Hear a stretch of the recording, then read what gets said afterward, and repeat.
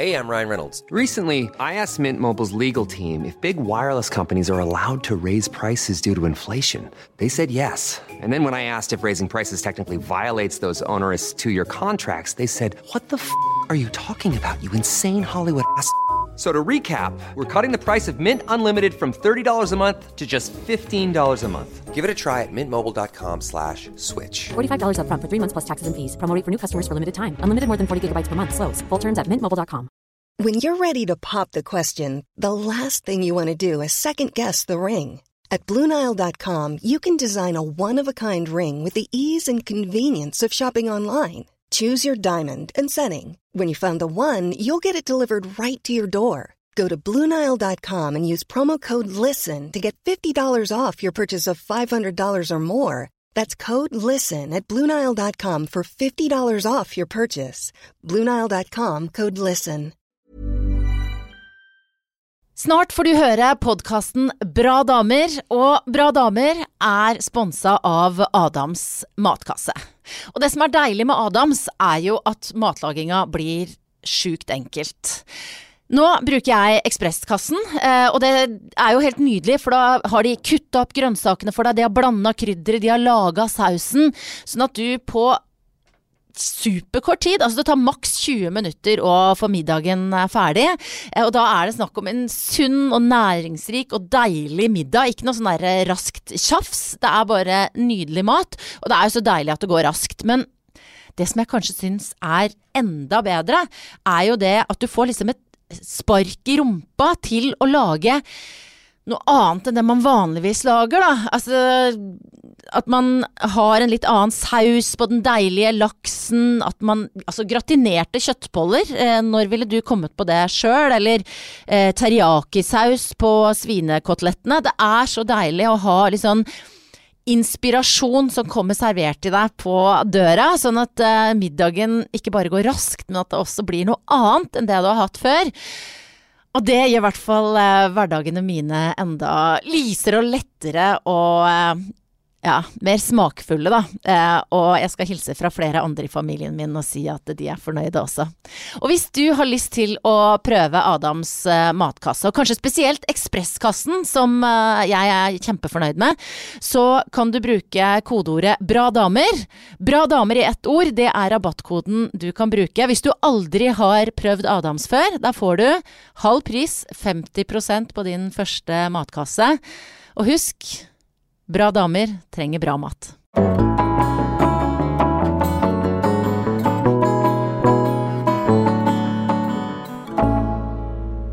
Aldri har det vært så høy glam-faktor I dette Bra damestudio, og da snakker jeg ikke om at jeg har tatt på meg litt rouge I dag, men jeg har altså fått 2 gjester som, selv om det tidlig på morgenen, har perfekte vipper og langt nydelig hår, brede smil. Søstrene Vita og Wanda, Mashadi. Ja. Det riktig uttalt. Ja, jeg var usikker på hvor jeg skulle legge trykket, men så ble jeg sånn, når man har en litt sånn eksotisk bakgrunn, blir man ikke litt lei av, og sånn, hvordan sier jeg egentlig navnet deres? Mashadi. Ja. Og så det jo en H der. Mashadi. Mashadi, det helt riktig. Men vi på fornavn, Vita og Wanda, det et navn dere kjenner igjen hvis dere har sett på NRK-serien med samme navn, der vi følger dere to, tvillinger fra rett utenfor Kongsvinger, bor nå på Strømmen, jobber I motebransjen begge to, og det har blitt presentert som litt sånn Norges svar på Kardashian. så jeg et sted. Hvor godt kjenner dere igjen I en sånn beskrivelse? Ikke godt I det hele tatt. Nei, eller altså, jeg tenker sånn, kanskje på det der klesgreiene og sånn, så kanskje man liksom litt sånn, ja, for det liksom, kanskje vi har lik interesse der. Men ellers så føler jeg jo kanskje at vi kanskje litt mer jordnære da, enn de, jeg vet ikke. Så overfladiske. Hva slags reaksjoner har dere fått på serien som nå har ligget på NRK.no en stund? Det har bare vært positivt. Ja. I hvert fall det vi har fått direkte har vært veldig positivt, så vi har jo på en måte blitt litt sånn, wow, det hadde vi ikke trodd da.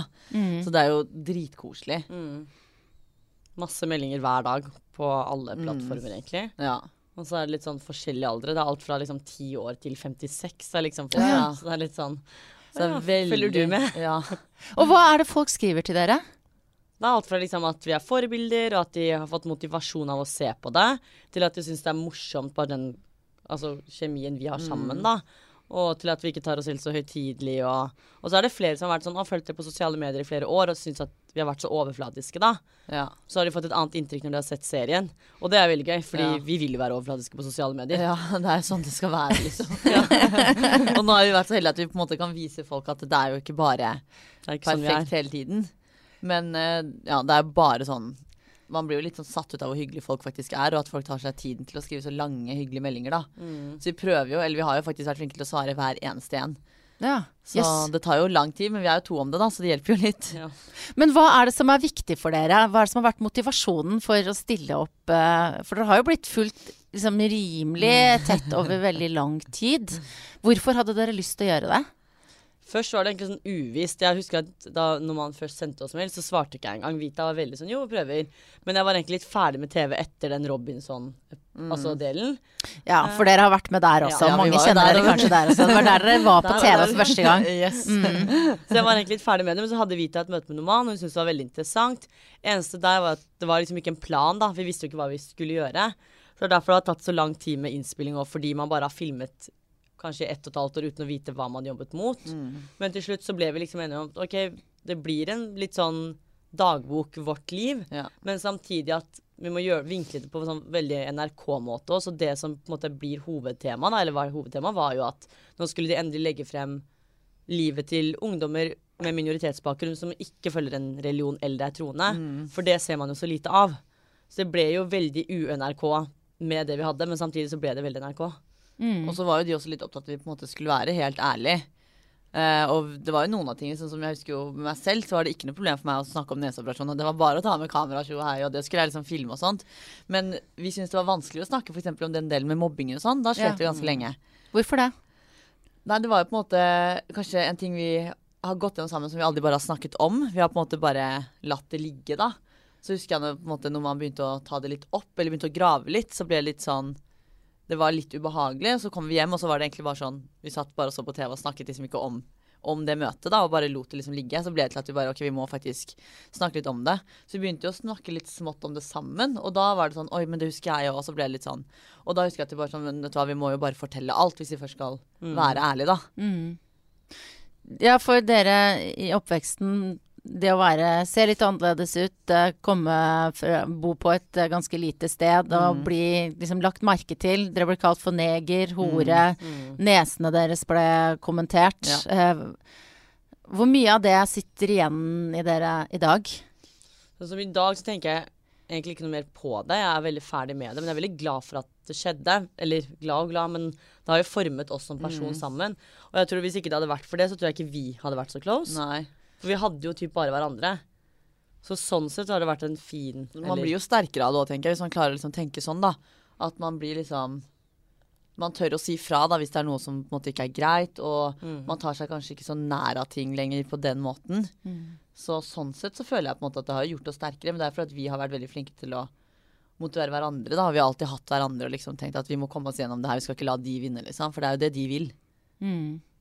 Men også, og nå beveger jeg meg inn på et sånn minefelt, for det er vanskelig også å snakke om altså utseende og plastiske operasjoner uten å virke fordømmende. Så her, altså jeg mener ikke, men jeg tenker bare for å problematisere da, det at for eksempel at dere fikk pes fordi at noen mente at nesene deres var for store, ikke sant? Og så har dere begge operert nesa.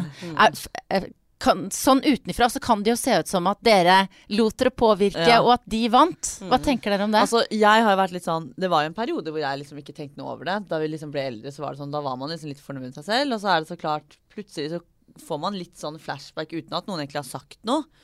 Men så er det liksom veldig typisk at man blir eldre bare, ok, nå er det noe feil. Man finner jo alltid en feil. Og da husker jeg liksom at ja, en dag så kan man liksom finne feil med liksom det, og man kommer seg over det. Men det med nesa husker jeg liksom ble veldig sånn at jeg begynte å tenke på ting jeg hadde sagt. Eller det folk har sagt til oss da. Og så ble det bare at det ble liksom liggende opp i hjernen på den, herregud, det her går ikke vekk. Og så ble det litt sånn at greit, dessverre da, så må jeg liksom ty til en operasjon. Og hvis det er det som får meg til å føle meg bedre, så greit. Så på en måte så lot jeg de vinne, men igjen så var det sånn, jeg gjorde det for meg selv. Og da tenkte jeg at det er jo riktig for meg. Og selvfølgelig, hvis man på en måte ikke hadde fått høre det fra barndommen, så hadde nok ikke jeg gjort noe med det, tror jeg. Men det er liksom litt vanskelig å si også, da. I hvert fall nå, når man lever i en verden der operasjoner som har blitt sånn normalisert Ja. I tillegg.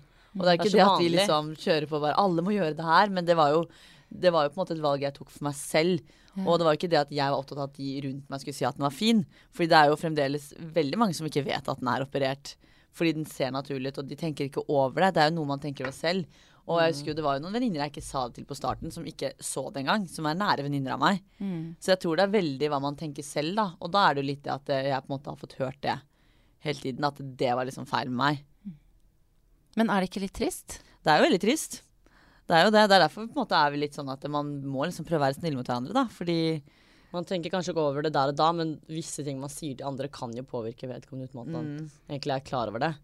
I hvert fall når det gjentar seg flere ganger I løpet av flere år. Som barn så tenker man jo ikke over at det vil påvirke det andre mennesket. Men når man blir eldre, det er da man begynner å tenke tilbake på at oi, ja, jeg hadde kanskje den urene huden, og når alle I klassen min sitter og kommenterer det, så kanskje det er noe galt med huden min da. Så begynner man heller å tenke negativt om det, enn for eksempel hårfargen, som kanskje var verre, på en måte. det var liksom en lettere utvei for meg også, og bare sånn, nå gidder jeg ikke å sitte med I tankene lenger, liksom. Jeg har hørt det hele tiden, og jeg har lyst til å gjøre noe med det. Men ja, det er jo grusomt å si, men jeg har det mye bedre I dag. Fordi for meg så føltes det riktig da. Men tenker dere på, nå som dere har jo masse følgere, og dere nå har blitt mer profilerte gjennom denne serien, at de som, altså, ja, dere sier dere får tilbakemeldinger fra 10-åringer, at de tenker, ja, hvis jeg blir mobba, så får jeg vel bare fikse på det da. Hvor stor grad kjenner dere på det ansvaret? Det sånn, jeg har jo fått melding, jeg fikk sendt på Snapchat for en uke siden, så fikk jeg faktisk en snap av en kjempefin jente, som hadde lyst til å fikse leppene sine. Men jeg så jo at hun var ung, så jeg bare sånn, kan jeg spørre hvor gammel du er? Nei, hun var 13 da. Og så sa jeg bare sånn, det der skal du holde deg langt unna. Hun bare, ja, men du har jo fylt. Jeg bare, ja, for det første så var jeg 19 da jeg gjorde det. Og for det andre så har jeg ikke gjort det. Nei, nå er det 2 år siden vi har gjort det, så jeg var jo 23 da jeg begynte. 23, 19, Så sa jeg, så det er 2 år siden jeg har gjort det, så hold deg unna det. Og så begynte hun å skrive masse, så sa jeg bare til henne til slutt at ikke for å være frekk, men hvis du skal snakke om dette her med meg, så kommer jeg ikke til å svare deg. Og da var det jo, ikke sant, hun ser på meg som et forbilde. Og da var hun sånn med en gang, beklager, jeg skal ikke gjøre det, og takk for at du sier ifra. Så det er sånn, jeg har gjort ting selv, men det er ikke dermed sagt at jeg oppmuntrer andre til å gjøre det. Og I hvert fall ikke når man er så unge. Det er sånn, jeg hadde jo ikke gjort det nå, fylt på leppene på en måte, men da var jeg fortsatt 23 da, og jeg var fortsatt ung. Så man tar jo fortsatt valg som man kanskje ser tilbake på og tenker, det der var egentlig ikke nødvendig. Og jeg har fått masse rundt neseoperasjonen. Og der er det både voksne og yngre som har liksom vært sånn at de har tenkt på det lenge og sånn. Og da har jeg alltid svart med at jeg har ikke lyst til å fortelle deg hvor jeg har gjort det, og anbefale hvor jeg har gjort det. Fordi det er et veldig stort valg, og hvis du på en måte har tenkt på det her så lenge, så føler jeg egentlig ikke at du trenger hjelp fra meg. Fordi da har du tenkt på det så lenge, og da gjør du dette for deg selv, og da må du finne ut av det selv også. Jeg er ikke keen på å sitte der og fortelle deg hvor jeg har gjort det, og liksom oppfordre deg til å gjøre det. Så hvis du på en måte har tenkt såpass lenge på det, så hadde du jo funnet ut av alt rundt også. Og hvis du ikke har tenkt lenge på det, så er det ikke noe vits, liksom. Så deres råd er på en måte ikke gjør det?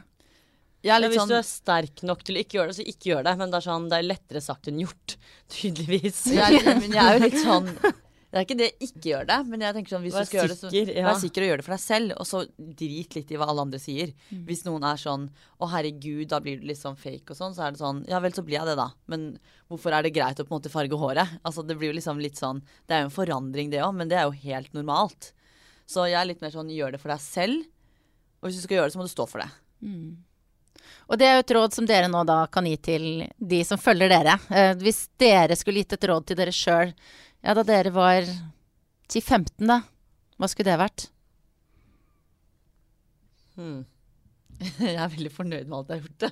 Er det fælt å si? Jeg er fornøyd der, men som 15-åring så var det litt sånn, da var man usikker på alt.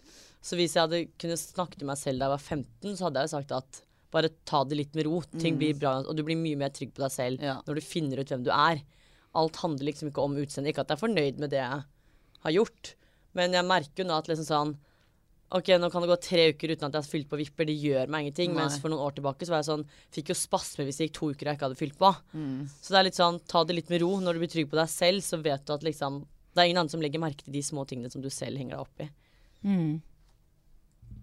Eller hva? Ja. Det som har slått meg når jeg har fulgt serien deres, er jo nettopp den der kontrasten mellom de fyldige leppene og de lange vippene og det, liksom, det glamorøse i det at dere begge jobber med mote og den type ting. Og det der veldig jordnære. Utrolig imponerende fotballteknikk, for eksempel. Når dere først liksom, og det er første gang jeg har sett liksom, noen som er kledd på den måten, bare ha så kontroll på ballen. Så den der veien fra liksom rå fotballjenter til de damene dere er i dag. Og jeg sier ikke at det ikke går an å være glamorøs fotballspiller, for det er mulig, men jeg føler likevel at det er en liksom sånn en reise da, for å bruke en klisjé. Hvordan var det skjedde? Det som var at vi spilte fotball egentlig fra vi vokste opp, og så flyttet vi jo til Strømmen. Og vi var ikke vant til å på en måte henge med jenter, så da vi først flyttet, så første dagen så var vi på fotballbanen, og da ble vi kjent med alle guttene. Men så begynte vi å spille på et fotballag med jenter, og da fikk vi egentlig vår første venninne. Men hun nå var litt sånn som oss, at det var liksom ikke så viktig å sminke seg, sånne ting var liksom ikke så viktig da. Men så begynte vi på skolen, og da fikk vi liksom sånn ordentlig en venninnegjeng. Og de var jo alle sånn superfine og langt fint lyst hår, og brukte sminke og pyntet seg og sånn. Og det var da vi etter hvert ble sånn, oi, det her er egentlig kjempegøy. Vi har jo egentlig alltid likt eller interessert oss i klær, men det har vært mer den der tomboy-stilen da. At man har gått i løse bukser og store Så ble vi jo liksom litt sånn, ok, vi er liksom kanskje halve dagen i fotballtøy. Så når man først hadde muligheten til å ha på seg noe annet, så var det ikke bare å ta på seg liksom en joggebukse. Da ville vi jo se på en måte bra ut og mikse litt med klær og smykker, og vi var jo veldig opptatt av smykker en periode, husker jeg. Og da var det gøy å begynne å leke med klær og sånt da. Så jeg tror liksom at den delen med fotballen, fordi det tok så mye tid, for vi var jo på banen hele tiden, og vi gikk liksom toppidrett på skolen, ikke sant? Og det var fotball og turtøy. Så når vi først hadde muligheten, så var det sånn, ok, men nå pynter vi oss. Og da ble det liksom litt sånn. Og så ble man jo egentlig ferdig med fotballen, man var slutt på grunn av studie og alt mulig, og fikk andre jobber. Og da ble det jo naturlig at vi fortsatte med det vi gjorde. I hvert fall når man begynte å jobbe i bransjen da, om det så var med sko eller klær, så var det liksom der vi bare fortsatte, og så ble det bare en greie ut av det. Hvor mye savner dere fotballen nå da? Det er sånn om sommeren, eller når jeg ser kamper, så savner jeg det masse. Men jeg savner liksom ikke det der å dra på trening og sånne ting. Det er mer det samholdet, for jeg vet at hadde man spilt nå, så hadde det ikke vært det samme. Fordi på vår alder så må man spille enten seriøst, eller så er det sånn super hobbyfotball.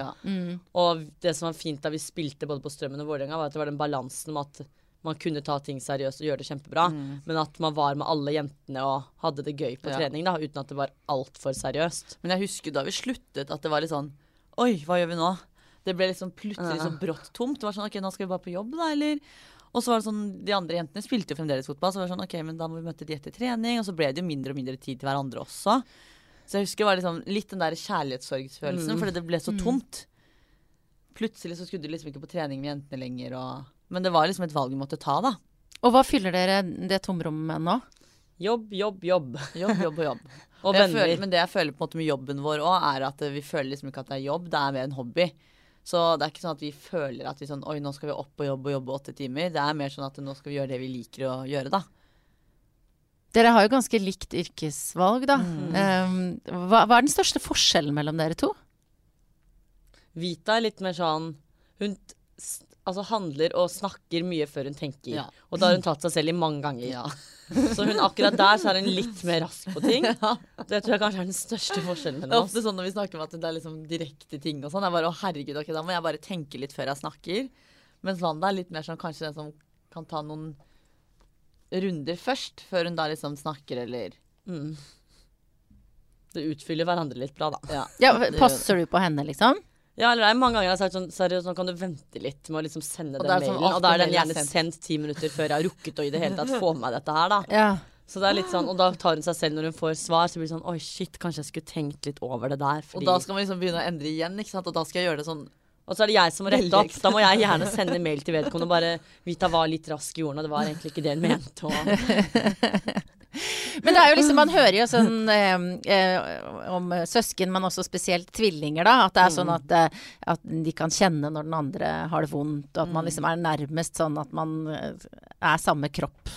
Hvor mye kjenner dere igjen i det? Den historien der er ganske morsom, fordi jeg husker da vi spilte fotball, så hadde vi oppvarming, og så plutselig så faller Wanda, og så husker jeg bare sånn, man faller jo tjo og hei hele tiden, så husker jeg bare fikk sånn der rykk, sånn der, og da brakk hun håndleddet. Og så husker jeg at jeg reagerte, alle kom først til meg, bare sånn, hva skjer? For jeg fikk sånn der skikkelig sånn rykk. Og så hadde hun brukket håndleddet, da. Så det var sånn helt sykt merkelig at jeg kjente på den når hun på en måte skadet seg, da. Så det er sånn, hver gang folk spør om det, så blir jeg sånn, jeg tror faktisk på de greiene der, fordi det var så sykt rart, fordi vi var jo på hver vår side, og det var liksom, vi var jo ikke nærmere, så jeg så jo ikke hva som skjedde, men det var sånn at jeg liksom rett før hun bare, fikk liksom helt sånn der, og så plutselig kommer alle mot meg, og så ser du Wanda ligger der med liksom brukket håndledd, så det var helt merkelig. Så jeg tror faktisk det er en sånn greie, altså. Men kan dere på en måte forstå hverandre nærmest uten å bruke ord også? Ja. På mye, så kan vi det. På det aller meste. Det er sånn, det er mange ganger man på en måte ser rett igjennom hvis jeg spør Wanda sånn, ja, har du en dårlig dag? Nei, alt er fint, og så er det sånn, jeg vet at du ikke har det. Så det er veldig sånn, vi leser hverandre som en åpen bok, så det er ikke alltid vi på en måte trenger å si noe, vi bare vet det. Hvordan var det når dere hadde en tøff periode og ble mobba? Hvor mye hjalp det dere da å være en enhet? Jeg tror egentlig det var bare oss to, jeg tror ikke man tenkte over det. Og vi skjønte liksom ikke alvoret i det før vi ble eldre og begynte å snakke om det. Og da mamma begynte å nevne det, så ble man sånn, det var faktisk ikke bare vi som hadde tenkt over det. For mamma var litt sånn forsiktig da vi fikk venninner først, for hun hadde jo på en måte sett hvordan det egentlig var. Så hun var jo sånn, ja, er dere gode venner, hva gjør dere, ikke sant, litt sånne ting. Og så ble vi litt sånn, hvorfor spør hun så mye om det? Er ikke det veldig rart? Men så begynte vi liksom etter hvert å skjønne det da, at det var for at hun også var liksom bekymret for oss. Og det var da vi skjønte at ok, men det eneste vi egentlig har hatt den perioden var jo oss selv da. Så jeg tror på en måte ikke at man skjønte det helt før man da ble eldre og fikk andre venninner. For da ble det sånn at man stolte på de også, men man visste at man alltid hadde hverandre. Jeg tror at hvis jeg hadde opplevd noe sånt, så ville jeg vært ganske forbanna, eller kanskje kjent på en sånn bitterhet da, for de liksom idiotene som sa sånne ting som bare festet seg hos dere. Jeg blir litt sånn, jeg føler at vi har vunnet da, for det er sånn, de har stått der og sagt at dere kommer ikke til å bli noe, og dere er de taperne dere er, så er det sånn, men hvor er jeg i dag, og hvor er du? Så det er litt sånn, jeg tenker egentlig ikke noe over det, men jeg merker jo flere av de har vært innom jobben min på Mark og handlet av meg og sånn, og så blir jeg litt sånn, jeg har ikke noe behov for å hjelpe deg. Jeg sier hei, men da lar jeg gjerne en av de andre så får man gjerne til, en sånn sneaky like på Instagram, og det blir sånn, vi ser jeg har jo sett at det kommer noen likes her og der, men det er sånn, det har ikke noe for meg å si da. Så gidder vi liksom ikke å gi det den greia, at på en måte, de skal tenke at det er noe som vi tenker over da. Så det å liksom sitte og snakke, altså vi kan jo snakke om det, men jeg gidder liksom ikke å gi det den greia, sånn at de føler at de vant. Fordi det gjorde de absolutt ikke, og da tenker jeg at de vet jo, det er de som må sitte igjen med det her og tenke, fader at vi har gjort noe sånt. Mens vi er sånn, ja, synd. Var det noen gang snakk om når dere lagde serien, å på en måte ha noen sånn slags møte? Konfrontasjon med mobberen? Noen var egentlig veldig kring på det, men vi bare... Det som alltid har vært viktig for meg da, har vært at man skal gjøre det her til en fin greie, man skal ikke gi oppmerksomhet til feil folk. Og det viktigste for meg var sånn, ok, man skal heller dra tilbake på den skolen og huske det positive og få en fin avslutning, enn å stå der og liksom vise fingeren og bare, det her gjorde dere mot oss. Og det er egentlig det som ble mer riktig også, for det er egentlig der vi er nå. Det er sånn, er jeg ferdig med noe, så er jeg ferdig med noe. Det er ikke noe jeg liksom fortsetter å holde på eller tenke tilbake på. Så jeg føler egentlig at den avslutningen vi hadde var mer riktig, men så klart, de vil jo også ha god TV, så klart tenkte de at kanskje vi skal prøve det her. Men når ikke det er riktig eller naturlig for oss, så blir det jo veldig feil å gjøre det. Ja. Så dere lar det på en måte seile? Ja, egentlig. Man er liksom så ferdig med det da, selv om ok, man har opplevd det, men så får man heller lære av det i stedet. Og hva føler dere er det viktigste dere har lært av å ha hatt den erfaringen? Det viktigste er det at man så klart burde være snill mot hverandre, men også at ta vare på liksom de få du faktisk har, for man er ikke alltid helt alene. Om du så blir mobbet, så har du jo familien din. Ta heller vare på de da, enn å fokusere på alt det negative, for det er jo de du skal fortsette å være med resten av livet. Og så er det jo, man får jo alltid gjort noe med det etter hvert, og så kan man heller tenke tilbake på det og se på det som en... Ja. Og snakk med folk, liksom ikke hold det. Det er jo lettere sagt enn gjort å sitte der men man burde liksom alltid ha en man kan snakke med, sånn at man bare får liksom høre hva de andre mener også da, og ikke holde alt for seg selv, for da blir det jo som at man går rundt og blir gal. Så vi har jo liksom alltid hatt hverandre, og selv om vi i den alderen ikke snakket om at oi, nå ble vi mobbet i dag, så har vi liksom alltid hatt hverandre, og vi på en måte har snakket om andre ting som da kanskje ikke var så viktig, men for oss så var det veldig viktig, ikke sant? Så glemte man liksom litt det der kjipe med å liksom dra på skolen eller de tingene der da. Det virker som dere har et nært forhold til mammaen deres også. Mamma er ganske ung, og det er jo egentlig veldig digg for oss, for det blir som en venninne. Og det er veldig rart, for det er veldig mange fra utsiden også som sier sånn, herregud, jeg trodde det var venninnen deres, eller storesøsteren deres. Og det tror jeg også liksom gjør det lettere for oss å ha et så sterkt bånd da, for hun forstår oss mye mer. Det har jo vært et stort tema, eller er et stort tema, dette her med å være i skvis mellom to kulturer.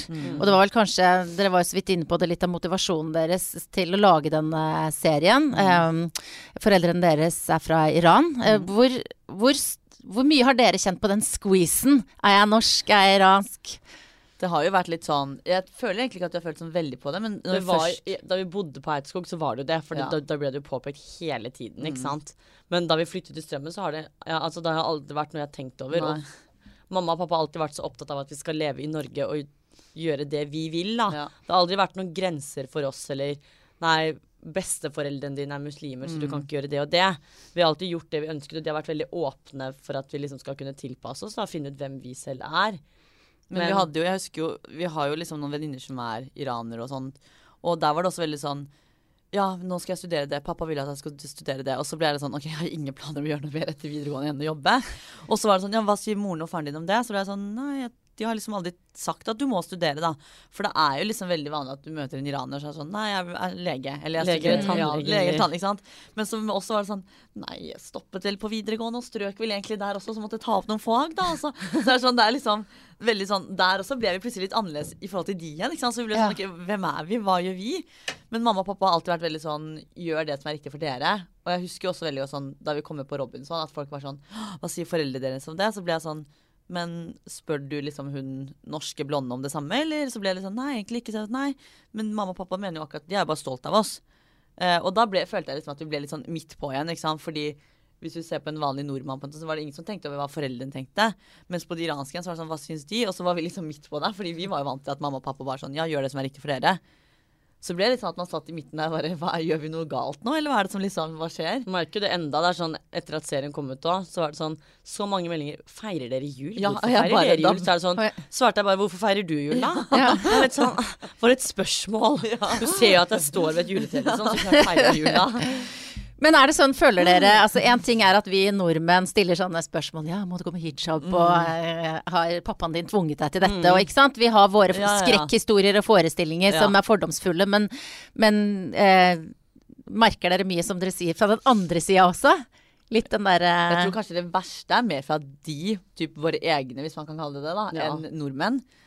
Fordi de blir litt mer sånn, det der er ikke greit, det er sånn du skal gjøre det. Så er det sånn, nei, egentlig ikke. Spesielt iranere er veldig sånn, de har mye stolthet da, og veldig sånn skryt av det de har. Så det er litt sånn, når vi skiller oss litt ut, så blir det litt sånn, ok, men er dette riktig? Og de har en tendens til å snakke veldig mye. Så mamma har alltid vært sånn, gjør hva dere vil, men bare vite at når vi drar på familiegreier og liksom møter familievenner og sånn, så er det mye snakking. Det er liksom plutselig nå skulle alle på... liksom drive og ta bilder med oss da, dra opp, legge ut gamle bilder som vi har hatt med oss, og man bare, det er veldig hyggelig, men hun ser jo greia igjen, fordi man skal skryte av det, ikke sant, da kjenner man Vita Wanda, så det er veldig sånn, det er jo en rar kultur, altså iranere er veldig rare mennesker, men de mener jo ofte godt, men det er alltid for å heve seg selv da, veldig sånn, skal skryte av det de har, og mye stolthet, og sier sjelden beklager for ting man gjør, og bare la det liksom ligge. Men har dere noe av det iranske ved dere, eller hva er det mest iranske ved dere, føler dere? Jævla stoltheten. Jeg er sjelden flink til å si beklager, altså. Det er ikke ofte vi legger, og det verste er når vi krangler. Vi legger oss liksom aldri flate. Det er bare sånn, da bare bytter vi tema for å liksom la det ligge, og så går den ene liksom surmuler litt over det enda. Men, så snakker man aldri om det, så er det ingen som har sagt beklager på en måte. Fordi at det ligger ikke i deres natur? Nei, det er jo ikke sånn. Nei. Og det merker jeg liksom hvis vi krangler med mamma og sånn da. Så er det sånn, plutselig kan det renne inn en masse sånn lange noveller hvor det og det ikke er greit, og så plutselig kan man sende en melding etterpå bare sånn, ha en fin dag mamma, og det er sånn, du og jenta mi, og så bare glemmer man. Unnskyldningene kommer aldri da. Det kommer ikke. Men man må liksom bekrefte at jeg elsker deg likevel, liksom. Ja. Men du, vi er jo med deg på reisa, Vita, du opererer nesa di i Iran i serien. Du har gjort det samme tidligere, Wanda, ikke sant? Og da, altså, hvordan opplever du, liksom, se bort fra neseoperasjonen da, men det å være i Iran, føler dere det som hjemlandet deres når dere er der, eller hvordan? For meg så er liksom Norge hjemme, fordi det er jo her vi liksom er født og oppvokst, og det er jo her på en måte jeg har mitt liv. Og da jeg skulle til Iran, så husker jeg var sånn der, jeg sier jo det i serien nå skal jeg dra fra livet mitt og vennene mine og sånn. Så det er fordi at jeg på en måte, jeg har liksom ikke lest meg nok opp da, og så føler jeg at det jeg på en måte ser rundt omkring er liksom ikke det som er virkeligheten. Så når jeg dro så satt jeg liksom med et sånt bilde som kanskje de fleste har av Iran, men da jeg kom dit så var det noe helt annet. Det var jo liksom For det første så får du så sykt mye kjærlighet bare av familien din. Nå har jeg familie der. Men bare menneskene rundt, alle bryr seg om hverandre. Og det er bare sånn, når du kommer dit da, så slapper du av. Og jeg har liksom alltid tenkt på som, altså for meg så har ferie alltid vært sånn, ligge på stranda og ta livet med ro. Men for meg så var det å dra til Iran, kobler jeg mye mer av enn der for eksempel jeg var på strandferie da. Så det var litt den der roen jeg fikk der. Men folk har jo et ganske annet liv der enn i Norge. Det er noe helt annet. Når de først har den friheten, som da typ er bak lukkede dører, så er det fritt. Det er som jeg sa til Wanda første gangen, bare, da er det verre enn Norge. Altså de festene og liksom måten ting er på der. Mens på en måte ute i gaten og offentligheten, så er det liksom bare det å liksom gå med sjal og sånt. Og så er det at ting er jo mye mer sånn, du må jo passe litt mer på hvordan du kanskje kler deg, hvordan du går, hvordan du ser ut. Men så fort du kommer på en måte hjem, eller liksom, ja, der hvor det er privat da, så er det bare å liksom gjøre akkurat som du vil. Da gikk jeg i korte skjørt og liksom utringning, og da var det liksom bare sånn. Så jeg pakket jo egentlig med meg en ganske vanlig feriekoffert. Men familien deres som bor der, hvordan opplever de livet i Iran? De lever veldig sånn minimalistisk. Det er sånn for oss er det sånn, det er så viktig å ha nett tilgjengelig. Mens der er det fortsatt det der kjøpe typ kontantkort for å fylle på nettet. Så og det er greit som er i hele Iran. Ja, bare sånne småting at altså på grunn av regimet så er mange av nettsidene som sperret. Så de må bruke sånne der, typ filtersider da.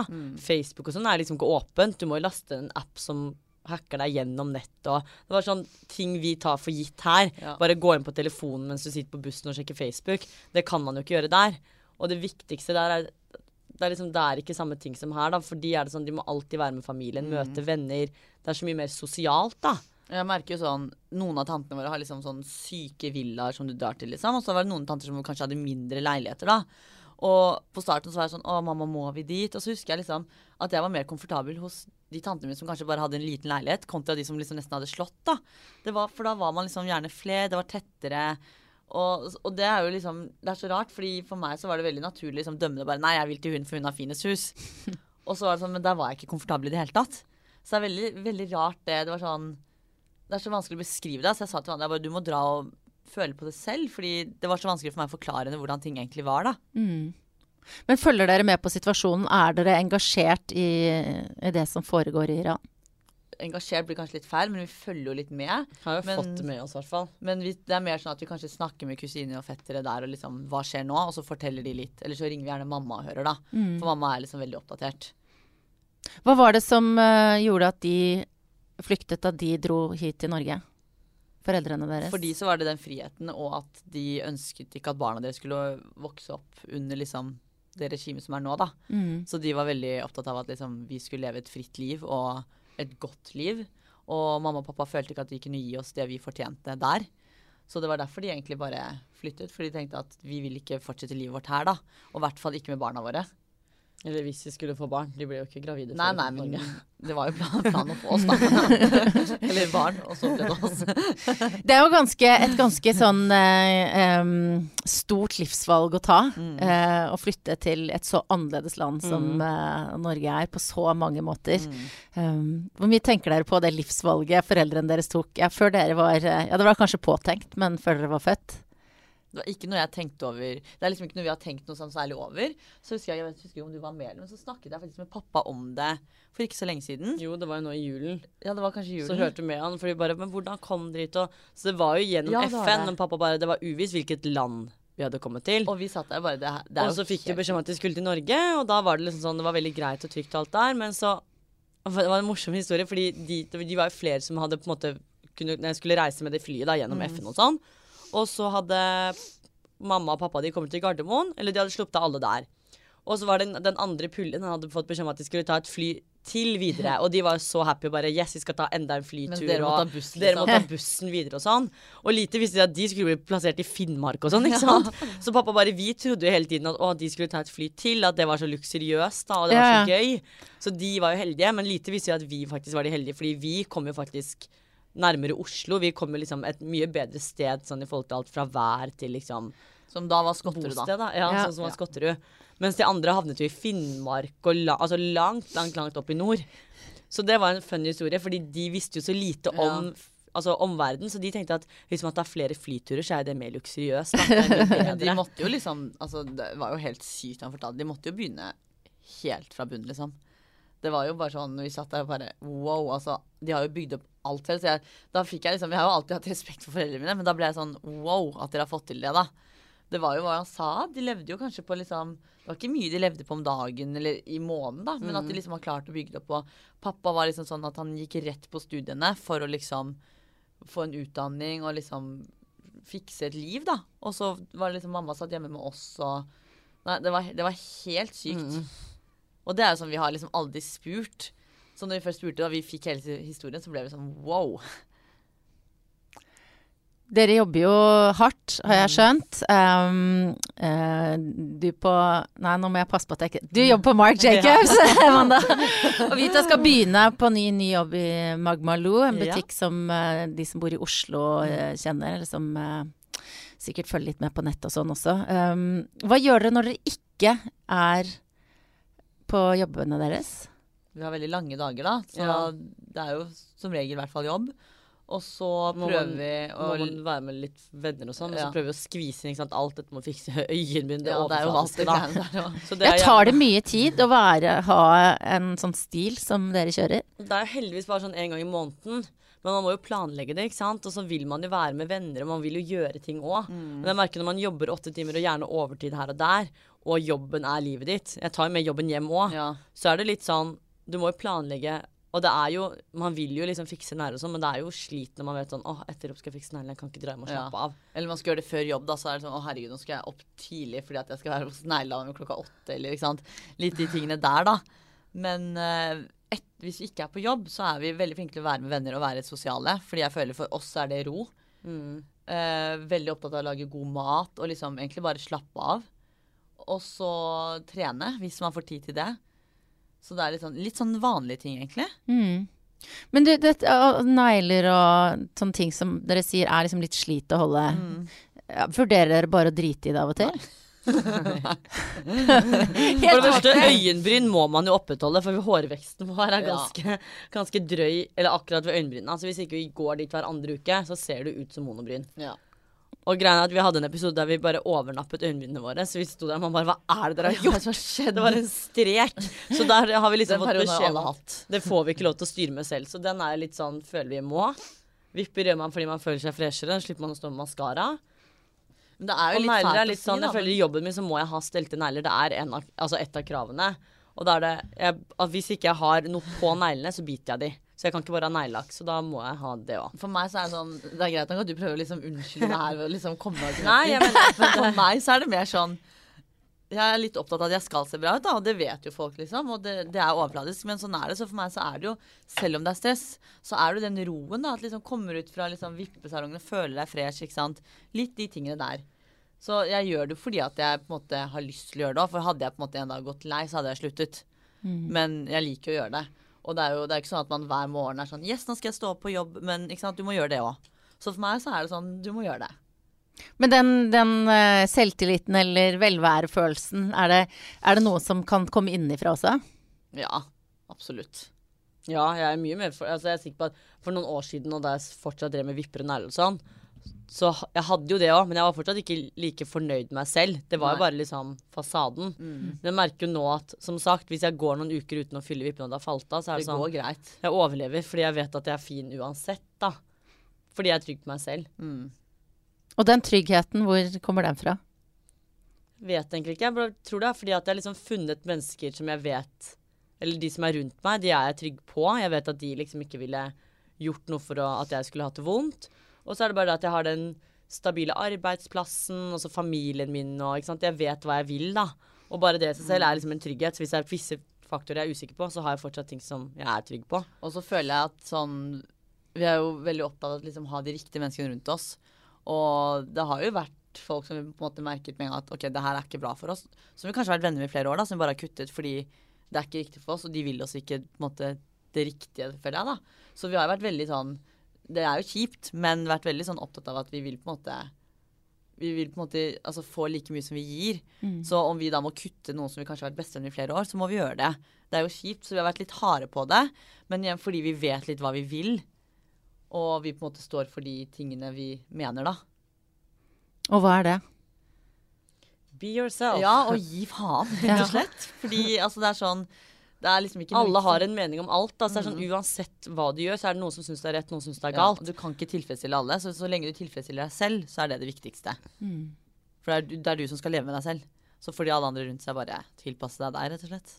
Eller dere lever jo med hverandre da. Vi har jo sett dere sover i samme seng til og med. Ja, det gjør vi hele tiden. Det er så koselig. Hvordan er det? Altså, har dere kjæreste noen av dere? Single. Ja. Men hvordan funker det? For jeg regner med dere har hatt kjærester opp igjennom. Hvordan er det da så tett som dere lever? Sover dere i midten da, eller? Det har skjedd. Det hadde vi her. Jeg møter en person, det er ikke det.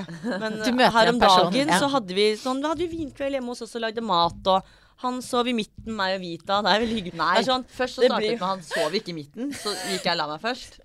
Og så våkner jeg på morgenen, så ser jeg meg liksom til høyre bare sånn Wanda, da ble jeg oppriktig skuffet over han ikke lå i midten. For det som var at når vi skulle legge oss, Vita la seg tidligere for hun skulle på jobb.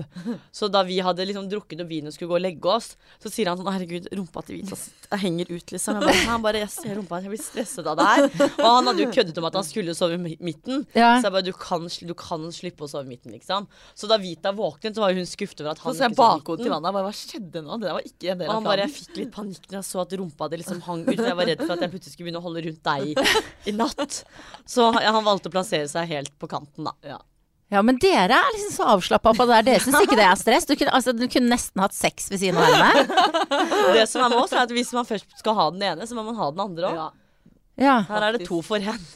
Ja, det er sånn det er. Og det tar veldig lang tid for stakkars gutten å bli likt av den andre tvillingen. Så hvis du først blir likt, så vet man at du må føle deg privilegert, for jeg liker deg, og det skjer ikke ofte. Jeg liker mennesker, altså, men jeg liker aldri de Wanda på en måte dater, fordi jeg på en måte tenker at hun skal ha det beste, ikke sant?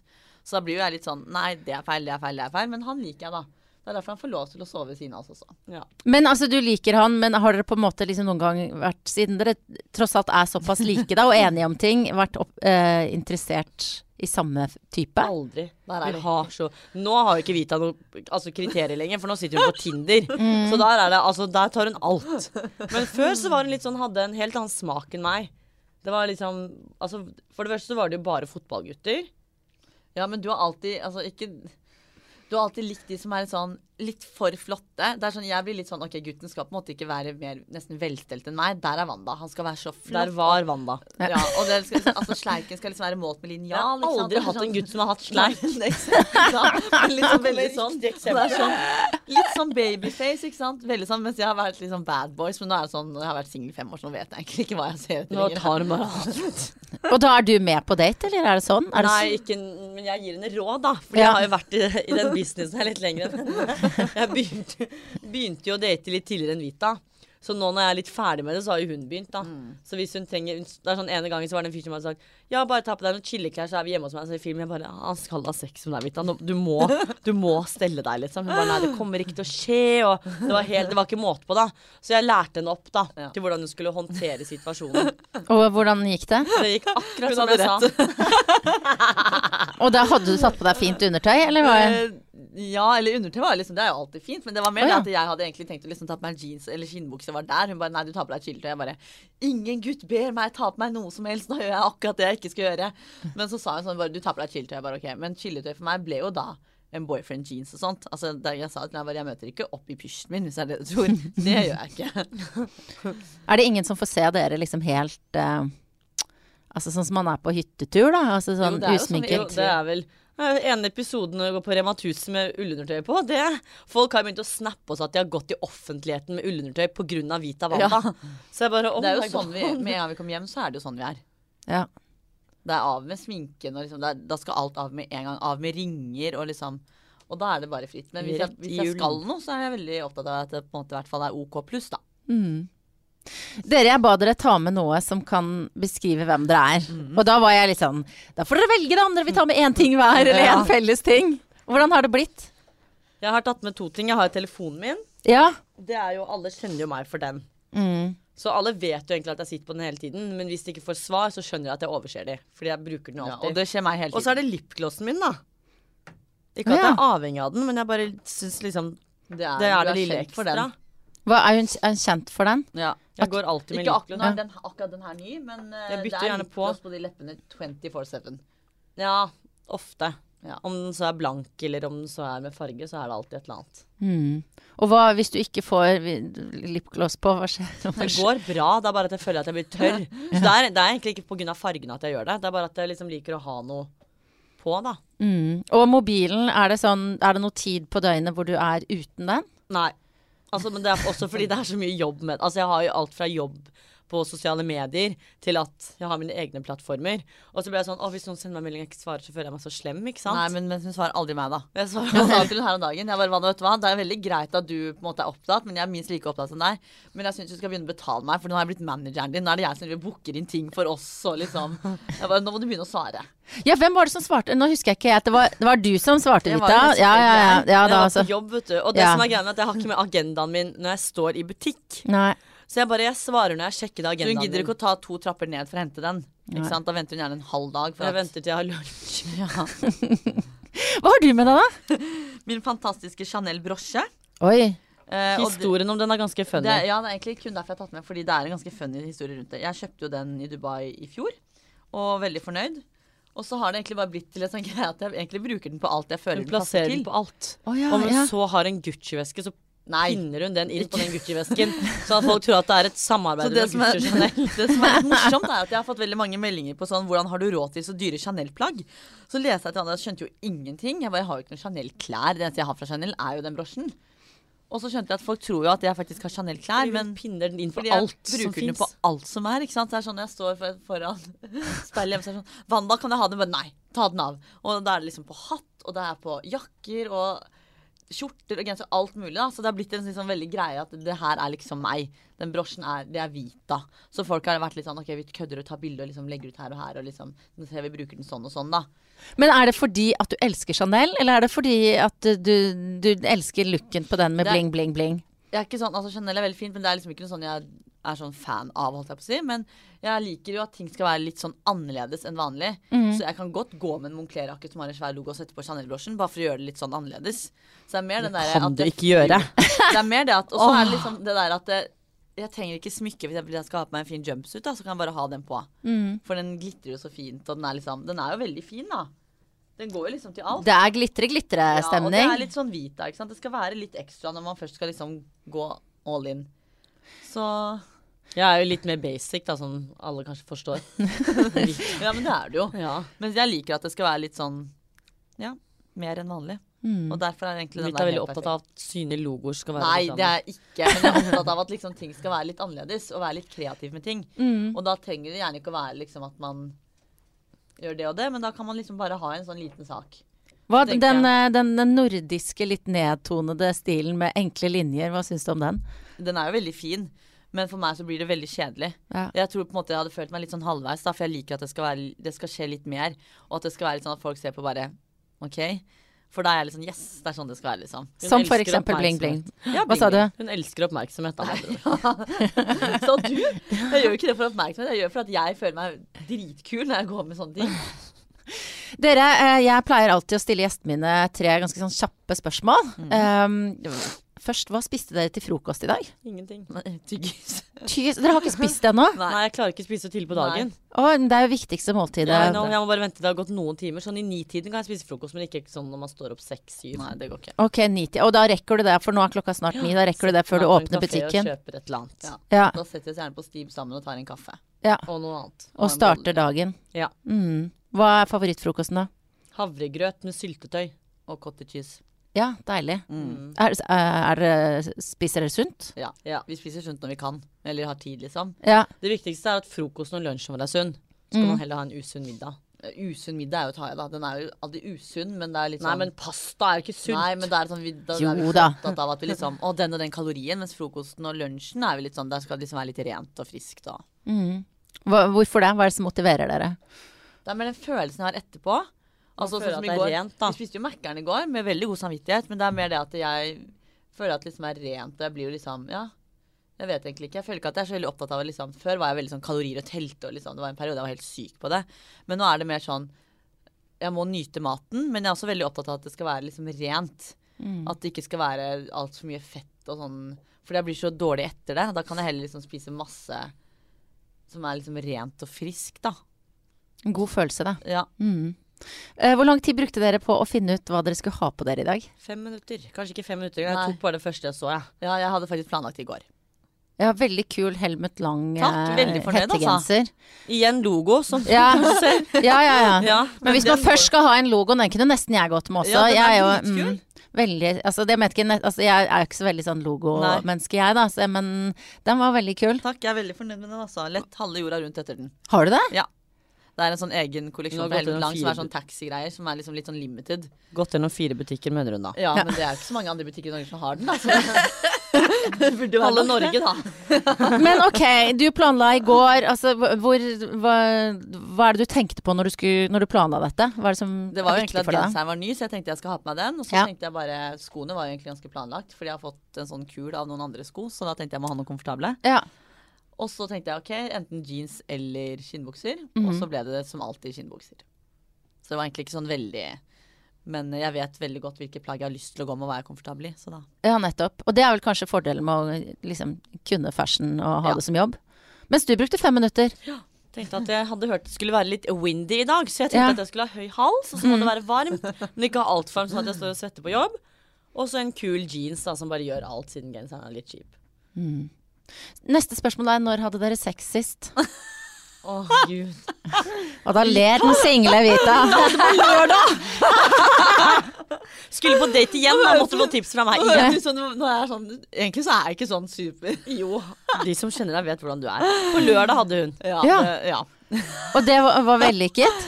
Ja, det var kjempebra det, altså. Hvem hadde du sex med der? Nei, det var jo en fyr, da.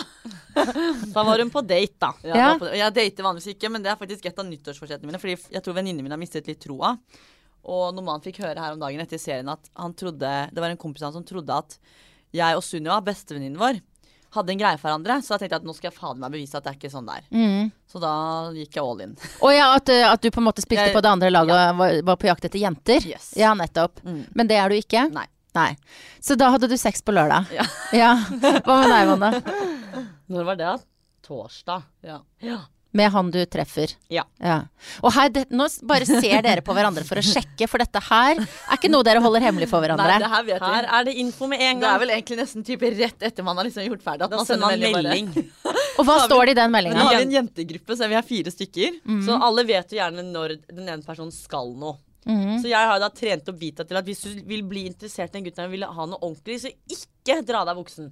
Så først så hører vi ikke noe fra Vita, fordi jeg og venninnen min var på julebord med jobben. Folk trodde jeg hadde dødd. På lørdag sier jeg bare sånn til Madeleine, jeg bare har ikke hørt noe fra Vita. Nå har det gått galt, liksom. Og Madeleine bare å nei, tror du liksom. Og så våkner vi i går på morgenen, og jeg bare nå må vi høre. Ja, da hadde buksene gått av, da. Og hva skriver du da? Skriver du sånn 'jeg hadde sex'? Du, Eller? vi er egentlig litt sånn guttete, for det kan fort være Veldig at, grovt. at man plutselig skriver 'high score', eller, altså, sånn, ja. eller at man skriver sånn 'jeg hadde sex'. Altså, det er alt mulig. Hva var det jeg skrev på i går, egentlig? I går skrev hun at hun hadde fått en P-nice. Ja, en P-nice, og den var Nå håper jeg ikke han hører på deg, da. Det håper jeg! Så skrev jeg sånn. Den var jævlig svær, skriver jeg. Og jeg bare, jeg melder meg ut. Og så ble det mye verre etter det, da. Men jeg trenger ikke å gå inn på detaljer der. Så dere er ganske åpne, med andre ord? Ja. Detaljer er ikke Det er ikke noe sånn at dere er flaue for å snakke om det? Nei. Gir dere hverandre råd og sånn på det? Ja, jeg gir råd, da. Ja. Hva Vita, slags jeg tar ikke imot råd fra at jeg Vita. ikke har peiling, altså. Jeg tar ikke imot råd fra Vita, for å si det sånn. For da hadde det vært sånn fyr på første dagen. Og det er jo ikke helt riktig. Men jeg er jo singel, så jeg er litt mer sånn kjør på og så bare bli ferdig med det, for eksempel. Eller mens Wanda er litt mer sånn du må gå sakte frem og liksom. Ja, han skal få interesse for deg, da. Og man mister jo interessen. Men så er jo ikke jeg der at jeg vil at noen skal bli interessert i meg, ikke sant? Så derfor jeg tenker sånn bare kjør på. Skal du på date igjen med han fyren, eller? Det vet jeg ikke. Altså, vi har jo snakket etter det, altså. Vi har jo snakket sammen. Nei, kanskje ikke etter det her. Så ja, men det er ikke så veldig mange som vet at jeg har vært på date med den personen, bortsett fra dere, egentlig. Så nå vet vi i hvert fall at du fikk full pott første kveld. High score. Gledelig helg for Vita. Ja, high score. Det var til og med sånn at Wanda bare, kan du hente meg? Jeg bare, jeg kommer med bilen nå! Da hadde jeg masse energi. Dere, før jeg slipper dere av gårde så dere kan spise frokost sammen på kafé, hva mener dere kjennetegner en bra dame? En person som trygg på seg selv, og snill mot andre mennesker. Eller en person som faktisk sier hei og smiler. Men samtidig, jeg også litt for det der at man skal stå litt for ting man gjør og sier. Og være, liksom, være trygg på seg selv, da. Og det kan da være samme om liksom, hvis ingen liker deg, nei vel, men så lenge du på en måte er trygg på deg selv og fornøyd med deg selv, da, så det mer enn bra nok, det, altså. Blir det flere sesonger av Vita Wanda? Vent og se, vi håper jo det, da. Ja. Så Gjenstår å se. Ja. Nå har jeg dere i hvert fall i Bra damer. Yes. Tusen takk for at dere kom. Takk for at vi kom med.